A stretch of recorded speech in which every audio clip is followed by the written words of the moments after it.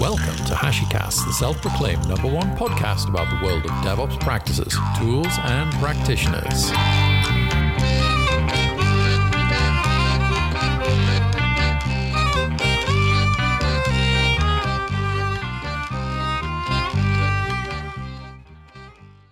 So welcome to HashiCast, and I'm really excited about this show because I've got the Consul platform ecosystem team who are responsible for bringing great products to you, such as Kubernetes Consul Helm charts and PCF integration and Consul Kubernetes and a load of really wonderful things. But I've got like a massive appreciation for what the team's doing, and I'm really love it when we get to interview our engineers here on HashiCast. So I really hope you're going to enjoy this episode. So my name is Nick Jackson. You may know me from other HashiCasts such as, and unfortunately my good old buddy Mishra is not here with me today, but it's fine because we have Irena, Luke, and Rebecca. Welcome all of you, and thank you so much for appearing on the show. Thanks for having us. Thank you. All right. Now, I think one of the things that really interests me, and I think also really interests our listeners, is kind of getting a little bit of background on you all. So, like, how did you get into tech? What did you study? Did you study? How did you end up at HashiCorp? And kind of, what makes you tick? Come on, give me the lowdown. So, hi, I'm Rebecca. I did not study computers, actually, at university. I have a bachelor's degree in math, and then a master's in physical oceanography. Now, that sounds like really far away, but I was actually creating computer models, modeling sea ice and oceans. So at that point, I was in charge of making a sea ice model, talk to an ocean model, and pass their fluxes back and forth so that we could see what was going on. Basically been working with computers ever since then. I started as a tester and have worked my way along, and I work as an engineer. That sounds absolutely fascinating. Now, just as a kind of a side on there, I believe, I don't know if I've had a chance to congratulate you in person because we haven't spoken in a little while, but there's a new member of the Zanzig family, I believe. Yes. Come on, tell us about this, the little bundle of joy. Yes, so I gave birth to a daughter at the end of July, and so this is actually my second full week back at work. So I'm excited to be here. That's awesome. How about you, Irena? What's you're a relatively new member of the team, maybe a few months. How did you end up working in such a great team of lovely people? I'm super excited to be on this team. I always loved HashiCorp and their products. And to be honest, like at some point in my career, I looked at what HashiCorp was doing and I thought they were never going to be able to pull it off. But I was amazed at like just how good quality the products were and how clear the strategy and the vision was. And so when I got an opportunity to join, I was super excited. As to how I got into tech and what did I study, I did study computer engineering. I went to University of California, Berkeley, studied electrical engineering, computer science, but funnily enough, I didn't take any electrical engineering courses. But my degree, I still have those words in my degree. So I don't know anything about electrical engineering really, except for the very basic stuff. Then right after school, I started a company called Pivotal, and I worked there on their Pivotal Cloud Foundry, the open source teams. And I learned a lot. That was an amazing experience. And after that, I went to Salesforce for a fairly short gig there. I worked there as an SRE, and then I joined HashiCorp, the ecosystem team. Nice. Super excited to be here. Awesome. And I'm looking forward to chatting to you as well about the PCF integration, because we can't just all be about Kubernetes today. Speaking of Kubernetes, Luke, how are you doing? Yeah, good. My story is I studied computer science school up in Canada, University of British Columbia, and then worked at like EA on a video game website, not video games themselves. And then moved to like a startup in Vancouver called Hootsuite. And then I started working on an open source project called Atlantis. And I worked on that for a couple of months, just full time. And that kind of led me to talking to people at HashiCorp. And I ended up joining HashiCorp a year ago. And yeah, it's been a great ever since. And I recently moved to work on this team on a platform ecosystem because I'm a big fan of Kubernetes. I have been for a number of years. And I think there's a lot that we can do here with Consul on Kubernetes. And whereabouts in the world are you today? Because you seem to be everywhere and nowhere all at the same time. Yeah, one of the benefits of working at HashiCorp is it's a remote company. So you can fully remote company. So you can kind of work from anywhere. But currently I'm at home in Victoria, nice. In Canada. Righty. Now, Consul platform ecosystem, Irena. What does that mean? Well, what it really means is that at some point the Consul team grew so big and there's so many different things we needed to do, and that we realized that it was important to also provide various integrations for the different extensions outside of Consul, like Kubernetes, for instance, or PCF, or potentially other platforms that exist out there. And that is what our team does. So we are basically responsible for looking for the different platforms that we think it would be good to provide like a good experience, good user experience, good integration for, and we work on that. And right now our big focus is Kubernetes because that is a big focus for a lot of people, and we want to provide a good experience there. And PCF is also kind of like very important right now. So that's what we're doing so far, and potentially we could have other platforms. I don't know, like maybe serverless platforms, or who knows, really. That's awesome. So Kubernetes, obviously, I mean, this kind of blog podcast is going out like right around KubeCon. And so like, let's talk about Kubernetes, because I mean, it's pretty unavoidable. I think it's an incredibly popular piece of technology. It's sweeping up the mind share. And if you're not using Kubernetes, it feels like a lot of folks are really interested in using it, moving towards it.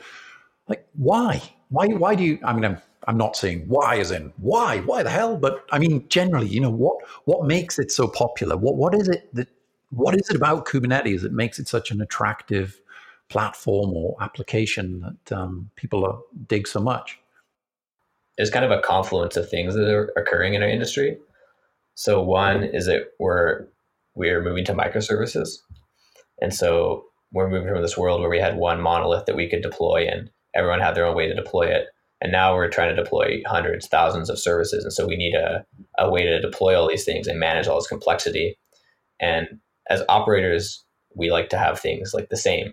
So we don't like to have things different. So Kubernetes provides a way to treat every application as the same, as in it's just a YAML file and a Docker image. So I think that's part of its kind of attractiveness there. And that's why as the industry is going to microservices, that's kind of the big push for why we need a platform that lets us kind of manage this complexity of deployment. And then I think you look at, okay, well, why Kubernetes versus all the other Docker orchestration platforms that existed, like Docker Swarm and Mesos and PCF. And I think there's a couple of reasons like Kubernetes has kind of won that battle. There for a while there it wasn't really clear which one was going to win. But I think Kubernetes had a couple of things going for it. One is that it was built by Google, who knew all the problems that you're going to come across with orchestrating Docker containers, thanks to their experience with Borg.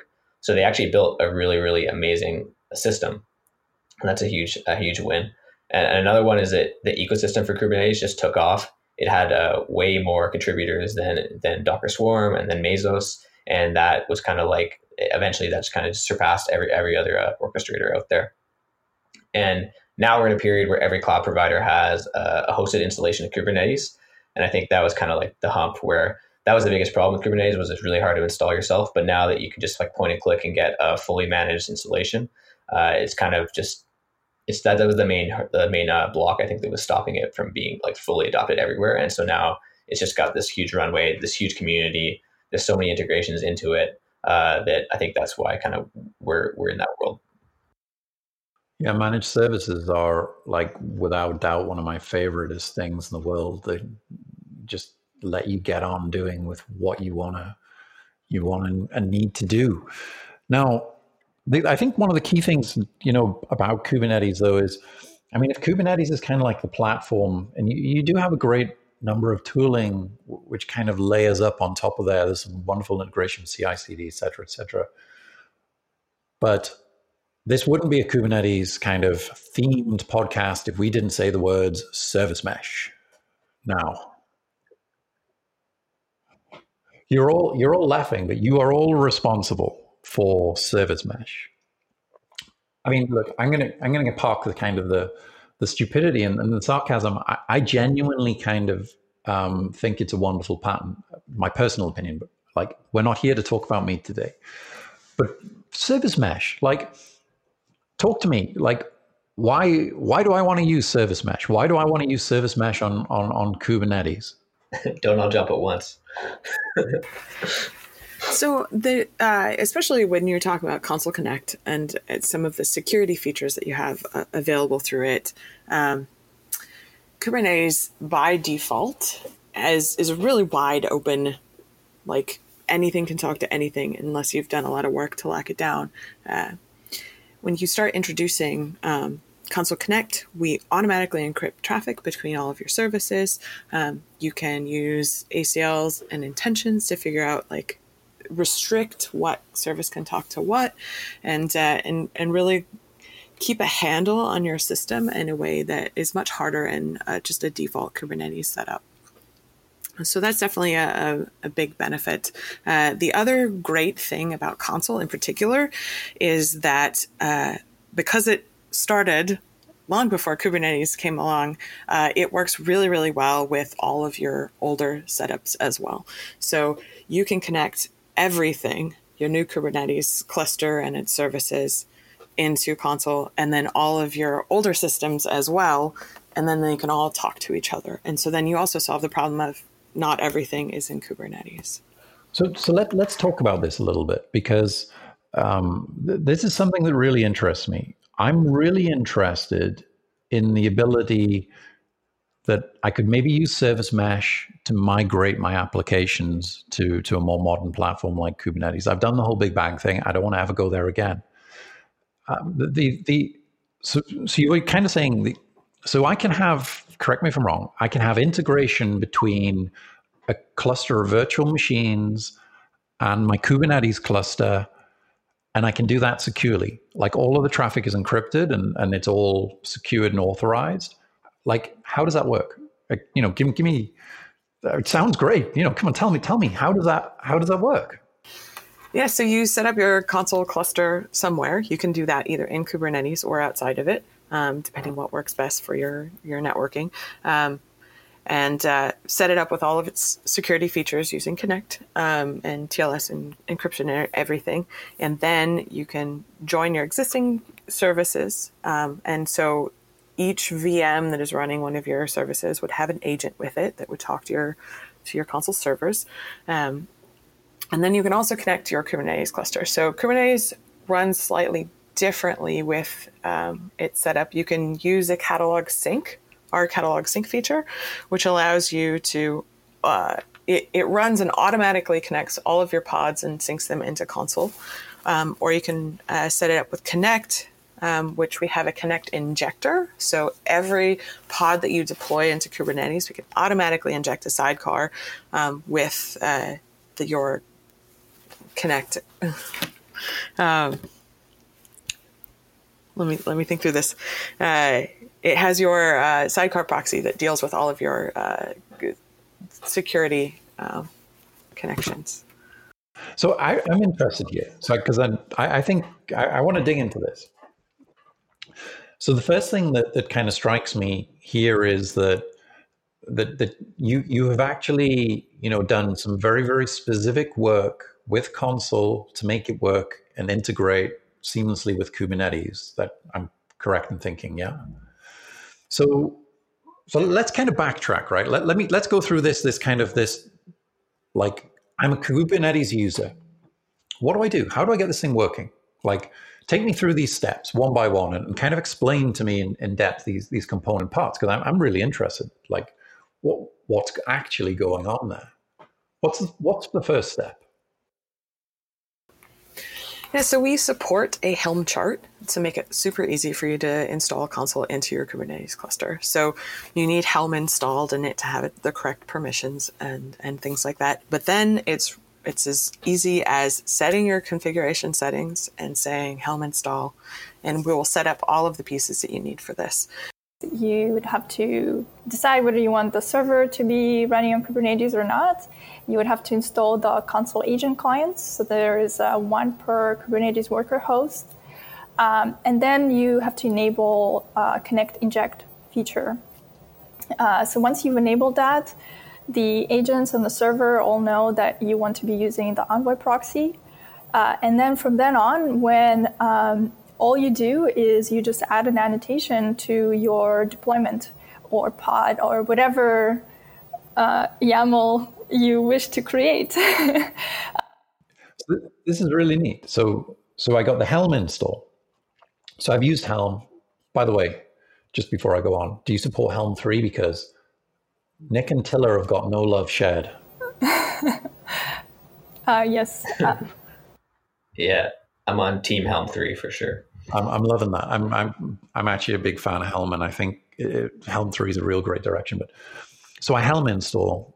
I've got my my cluster running in Kubernetes, let's say.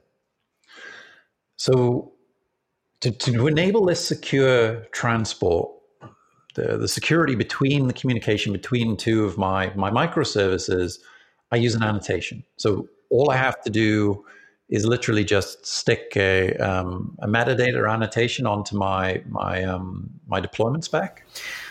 There's actually two different ways you can do this. You can set up the Connect injection by default, which means we will automatically put a sidecar into everything you deploy unless you have added an annotation to stop that. Or you can have it off by default and then put an annotation to turn it on. And the one wrinkle is you do have to define any services that you're talking to. So you will need an annotation to open up communication between specific services. I kind of like that. I like these kind of explicit declarations that, it kind of makes it really clear for me as a user what's going on if I can see that this service is going to be talking to this other service. I'm pretty cool with that. So this is really nice. I like as a workflow, because I think one of the key things around technology is that it shouldn't be a barrier, right? I mean, I know all of the work that you all do as a team are to try and make that developer experience a lot smoother, to kind of make things like seamless. And I appreciate a lot of those things. So I hope anybody who hasn't had time to check out Consul and Kubernetes goes ahead and does that. So let's backtrack a little and dig into this this process then. So I've got this annotation in my pod, and you're automatically adding stuff to my deployment. I'm saying stuff because I'm pretty non-technical around this kind of Kubernetes world. How does that work? What's going on behind the scenes? I'm guessing you've got is it a controller or something like that, which is intercepting the my pod specification and mutating it? How does that work under the hood? It's fine. So we run a pod, the Connect Injector pod, in your cluster, and it is working as a mutating webhook that takes all of the events that are happening, filters them down to the ones that we specifically want to act on, and then taking this action. And so what the injector does is it modifies your pod spec to add an init container to spin up the things that it needs, and adds in this sidecar proxy information as well. And so it initializes, and then when Kubernetes pulls up your pod, it now also has the information for the sidecar. So let's talk a little around security on that, though, because obviously if anybody can just deploy any old services, what sort of steps does Consul take to ensure that there is security? Because from my understanding, service mesh work on a very sort of controlled identity basis. How does Consul ensure that you can't just masquerade a particular identity or anything like that? What safeguards have you got in place there?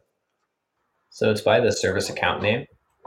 So depending on what service account the name is, that has to match the name of your service. So that's controlled by the operator. The service account names, you can't just like pick any service account name. It's like, I think it's at probably the highest like cluster admin level for Kubernetes. And so that needs to match the name of your service that you register. So that's kind of the security there around what identity we use. And then behind the scenes, we're using the token review API. So when someone tries to get a Consul token, and then they're trying to register their service name, we check, okay, well, with Kubernetes, okay, well, they're trying to log in as service foo. Are they actually service account name foo? Right. And so that's how we do that security there. Nice. So I'm guessing that, I mean, again, correct me if I'm wrong, but so with this service account allows me to use the RBAC primitives inside of Kubernetes. So if I'm the global administrator of a cluster, I can say, hey, Luke's team, Rebecca's team, Lorena's team, you are allowed to own these particular service identities, which are basically on the RBAC for those service account. Is that right? Am I totally off? I'm not sure if you can control which things are allowed to which service accounts through RBAC rules, because it's a little bit more generic than that. But I'm not 100% certain about that. RBAC is a very complicated system. I don't know it deeply. But I think that the main idea is that when you submit a job to Kubernetes, you can only submit jobs if you have high permissions. And so at that point, you have to make sure that the service account name matches the name of the service that's actually, or the name of the app, which is kind of a best practice for service accounts anyway, which is like, it's a service account. So it's like, so it'll be related to the service that you're actually deploying. Yeah, and additionally, as part of the Helm chart, we do have RBAC rules set up for all of the different components that you could enable. And so those are also restricted to who has access and who can interact with them. So I think there's a nice kind of segue point here, because the Helm chart is not just kind of a great day zero experience. It's not just designed so that Nick can do Helm install and play around with Consul. You've built this thing to cater for production requirements, right? And production requirements for organizations who may be running like 3 nodes. There might be a small startup to huge enterprises who are running, my gosh, I don't know, tens of thousands of nodes maybe. Talk to me about how the configurability of Helm, because you've got some pretty advanced options in there. Yeah, we do. So we support all sorts of things. So you can optionally turn on or off servers, clients, catalog sync, the Connect injector that we were talking about with security, the like UI, as well as we've included mesh gateways now, and information about DNS, the central catalog for Consul, and a bunch of options for each of them. And we've tried to make sure that we will work with whatever setup you have in Kubernetes. So that includes any affinities that you have set. We support adjusting that so you can make sure you know which nodes things are deployed on. We have pod security policies in place. and options for annotations for even cloud-specific things. So if you want your UI exposed through a load balancer in your cloud service, like you can set an annotation to do that all through the Helm chart. So we've had a lot of work ourselves on this, but we've also had some great contributions from the community as well to really make this work for everybody. I'm excited. I've generally had nothing but pleasant experiences with working with the Helm chart. I'm very thankful for everything you've done on that. Now, I kind of those two words that you mentioned there, which I'm not sure we've discussed so far, but I'm intrigued. Mesh gateway. What's a mesh gateway? Come on, like what is this thing?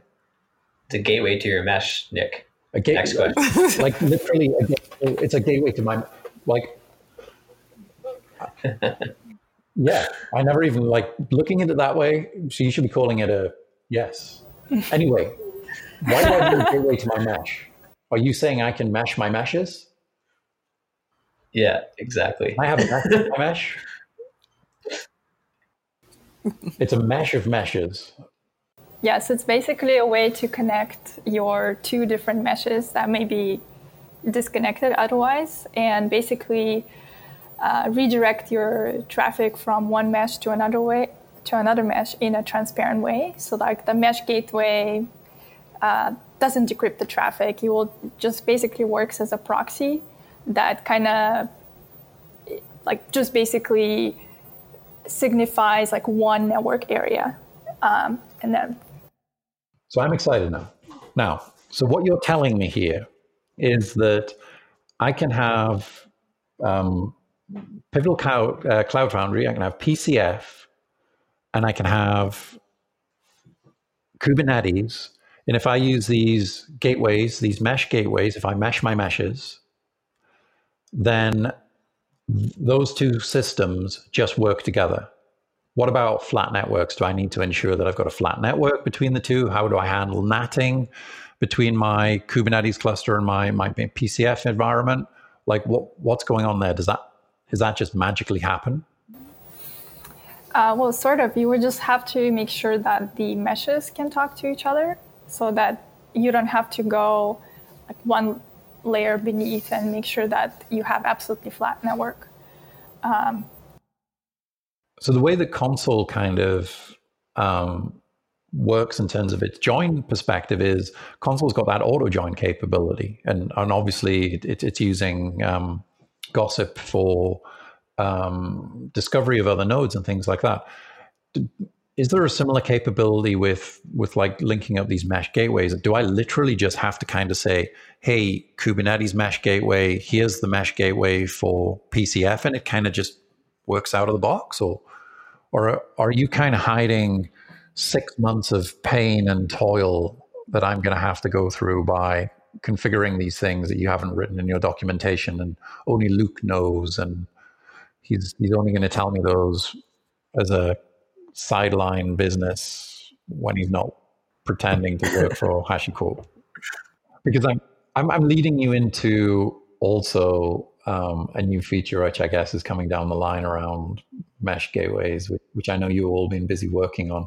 I mean, seriously, talk to me about this workflow, because I think for the listeners, it's really important. I mean, it is incredibly, incredibly difficult to federate different clusters and applications. I think the federation between Consul data centers is some of the best I've ever seen. And like, if you're telling me that I can do that with a service mesh in my multiple environments, then I'm literally all ears.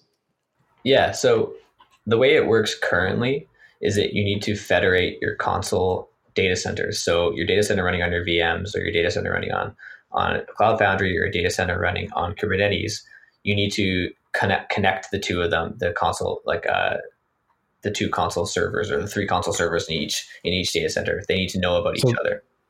And that goes through that standard Consul join via the WAN ports, right? Yes. So what that means right now currently is that those three servers need to be accessible to the other three servers running in the other network. So what you're looking at, right, with that plus the mesh gateways is at least 4 like network endpoints that are accessible to the other network endpoints. And so the new feature that we're working on, because we realized that that's a a lot of network endpoints that need to be accessible, and it's a lot of complexity that operators might not want to take on, is the ability to only have your mesh gateways exposed to the networks, which you would have to do anyway because you need to route traffic to some publicly known endpoint. But then have the console federation or the data center joining to happen through that mesh gateway instead of having the servers to be also exposed to the network. And so that's a new feature that we're working on to make it easier to do this. So you're telling me that I can have managed Kubernetes in GKE, I can have managed Kubernetes with AKS in Azure, and I can maybe be running PCF in AWS. Just no particular clouds of any choice or reason, but just off the top of my head. And by just having this single endpoint, this mesh gateway, which is going to sit, I'm guessing, behind a public load balancer or maybe even like a private load balancer or whatever, then that's the only integration and connectivity point that I need. As an operator, do I need to care that those things exist to route traffic between PCF, AKS, and GKE? Yeah, that's what we're going to go for. That's the goal there. You just need to expose one public endpoint or two for redundancy purposes, and then away you go. I think there'll be a lot of people who will be very excited to see that.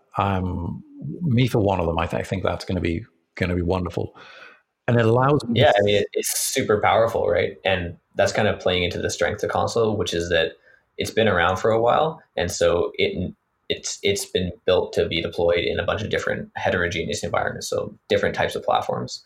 And I think where everyone's like all gung-ho on Kubernetes, and as they should be, I'm a big believer in Kubernetes, but I think it's also the reality is that you're not going to have everything in Kubernetes all the time.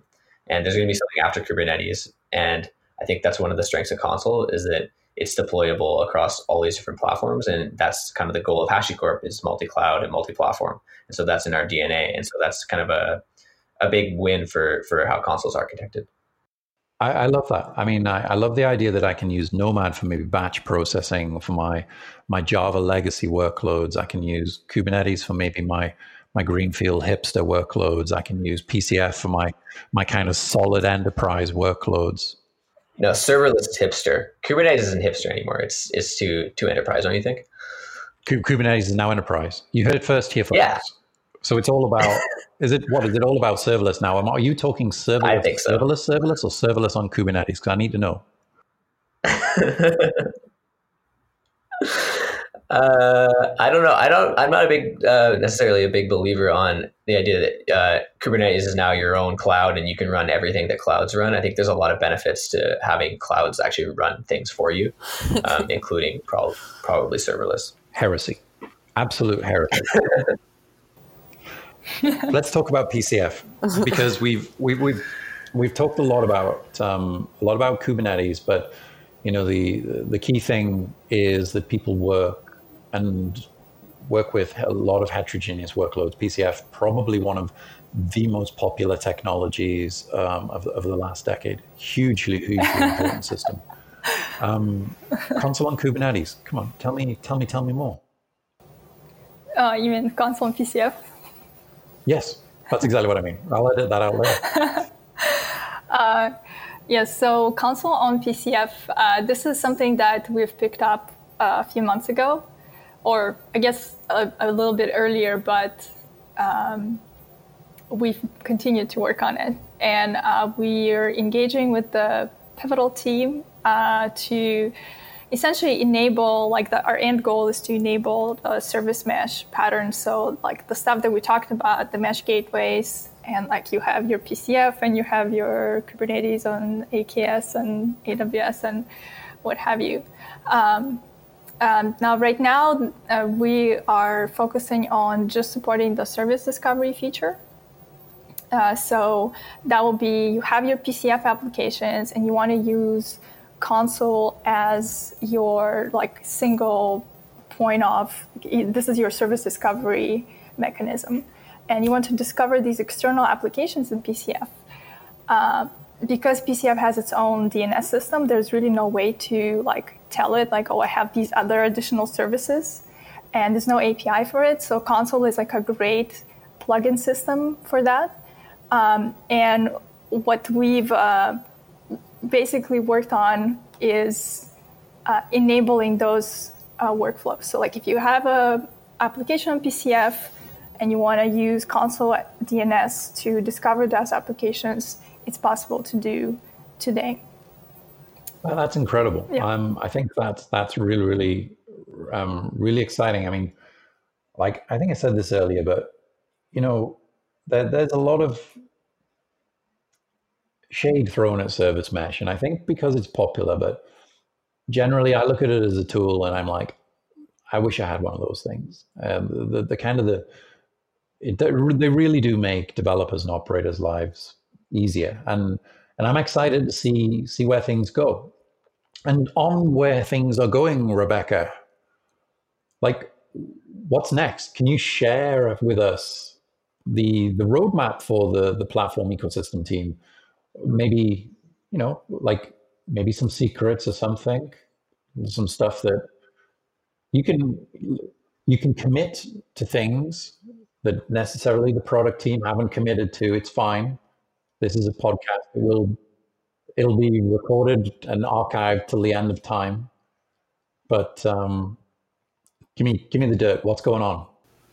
So the major thing we want to do is fill in a couple of gaps that we have, because while there's 3 of us now, it was just me until earlier this year.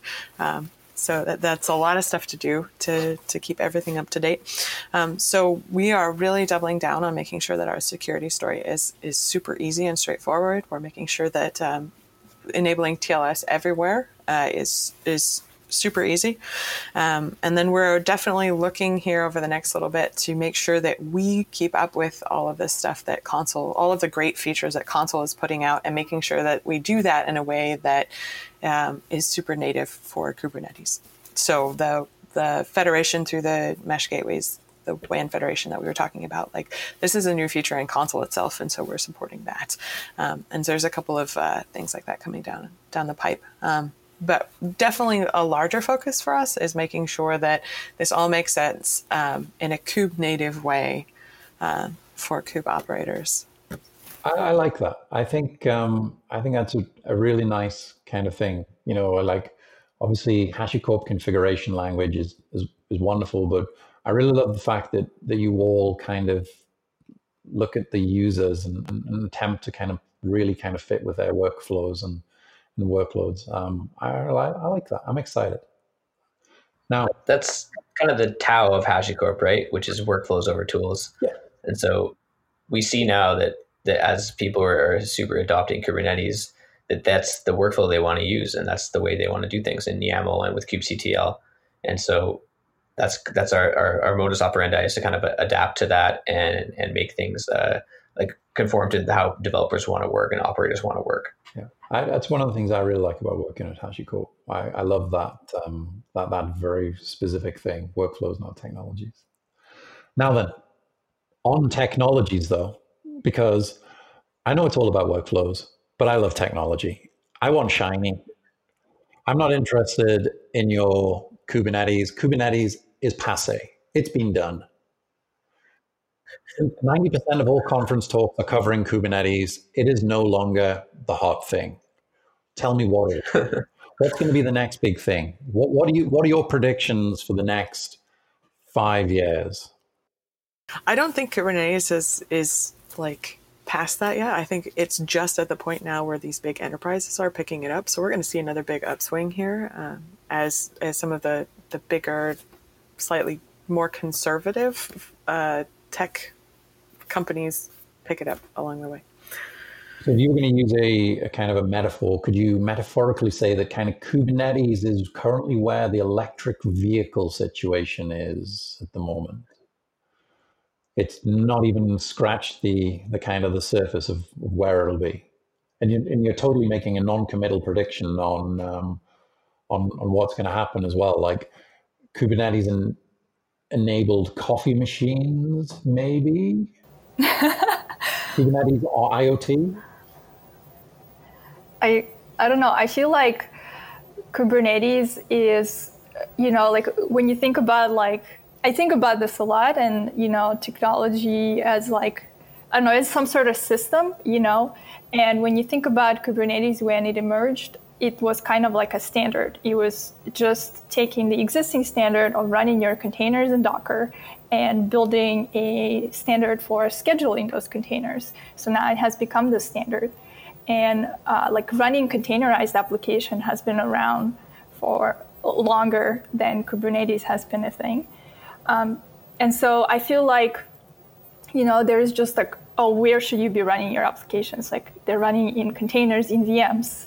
I've just listened to a talk about VMs is like this outdated technology and it's very janky, and like we should be running containers on bare metal because that's more efficient and that's like a more efficient use of resources. And so I feel like running things in containers isn't going away anywhere. But perhaps like at some point we will have a more efficient VM technology which will allow us more isolation that containers just cannot provide. Like they don't have that like physical security, which is why people still run things in VMs. And perhaps like Amazon Firecracker or something like that, will emerge, and there'll be more technologies that will allow for just spinning up VMs really easy, and then everybody's going to be moving back to VMs. So because we got this container technology, we can kind of layer back on the middle tier and get closer into the metal again. Well, that's interesting. I'm thinking I might try and find a dime or two and sniff around a startup around that. That could be.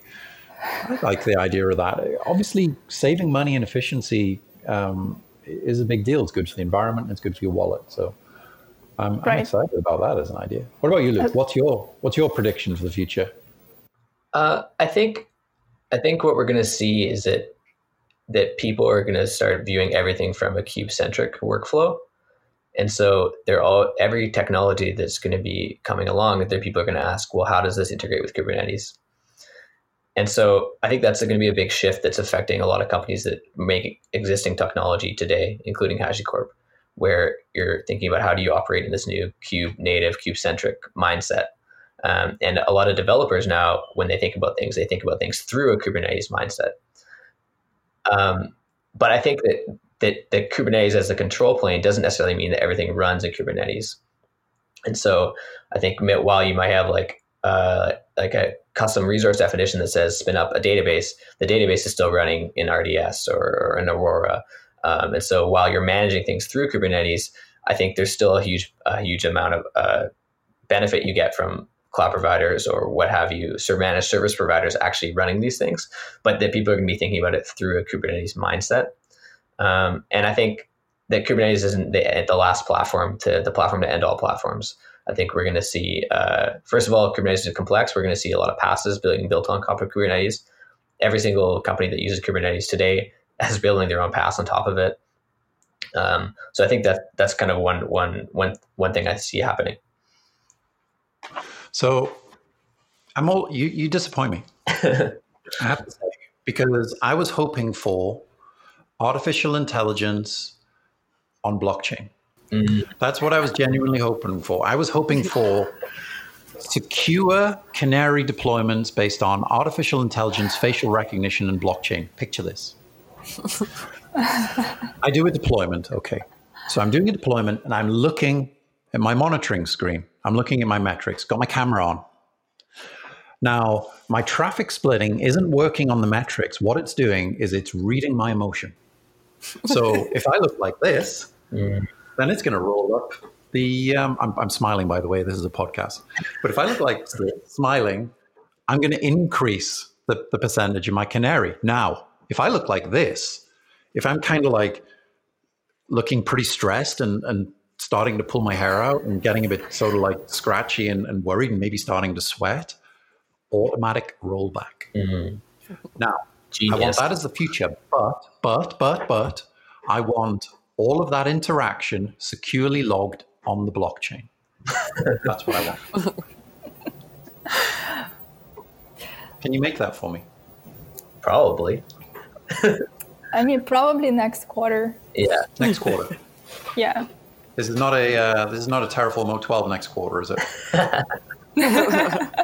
Sorry, Terraform. Sorry. Now, I've really enjoyed really enjoyed talking with you all. It's been an absolute pleasure, really insightful, and I hope the listeners have really enjoyed getting some kind of insights into how the team operates, what you're kind of working on, and where things are going. But we do have I say it's a traditional question. It's traditional in the sense that we started it. We couldn't think of anything better, so we just continue to roll with it. So, very final question. If you were a component inside of Kubernetes, which component would you be and why? And that goes to you first, Rebecca. Oh, putting me on the spot here. First thing that comes to mind is the kubelet. You do all the work, you run in the background, and you just super solid. Get it all done. Like it. And you're the keys to the kingdom. And you, what about you, Irena? Which Kubernetes component would you be and why? So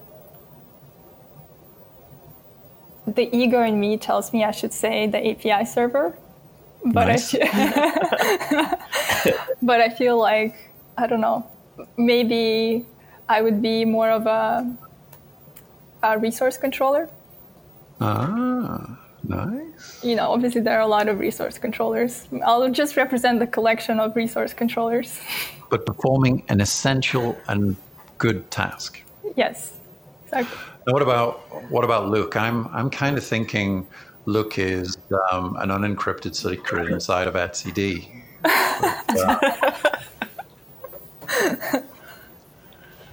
Isn't that all secrets inside etcd? No, they're not base anymore. 64 Not anymore. encoded. Yeah, I know. They changed that. I was definitely going to go kubelet. I think Rebecca stole that one from me. I'll go kube proxy. Proxy. Yeah, I just write thousands and thousands of lines that are undecipherable that no one can understand. But yet the system it's critical that I do that, and the system does seem to work somehow. Love it. Well, I want to say thank you all. It's genuinely most fun I've had all week speaking to you, and thank you for taking the time. I know you're all really busy, especially leading up to KubeCon. It's worth noting it's only Tuesday, so just so our viewers know.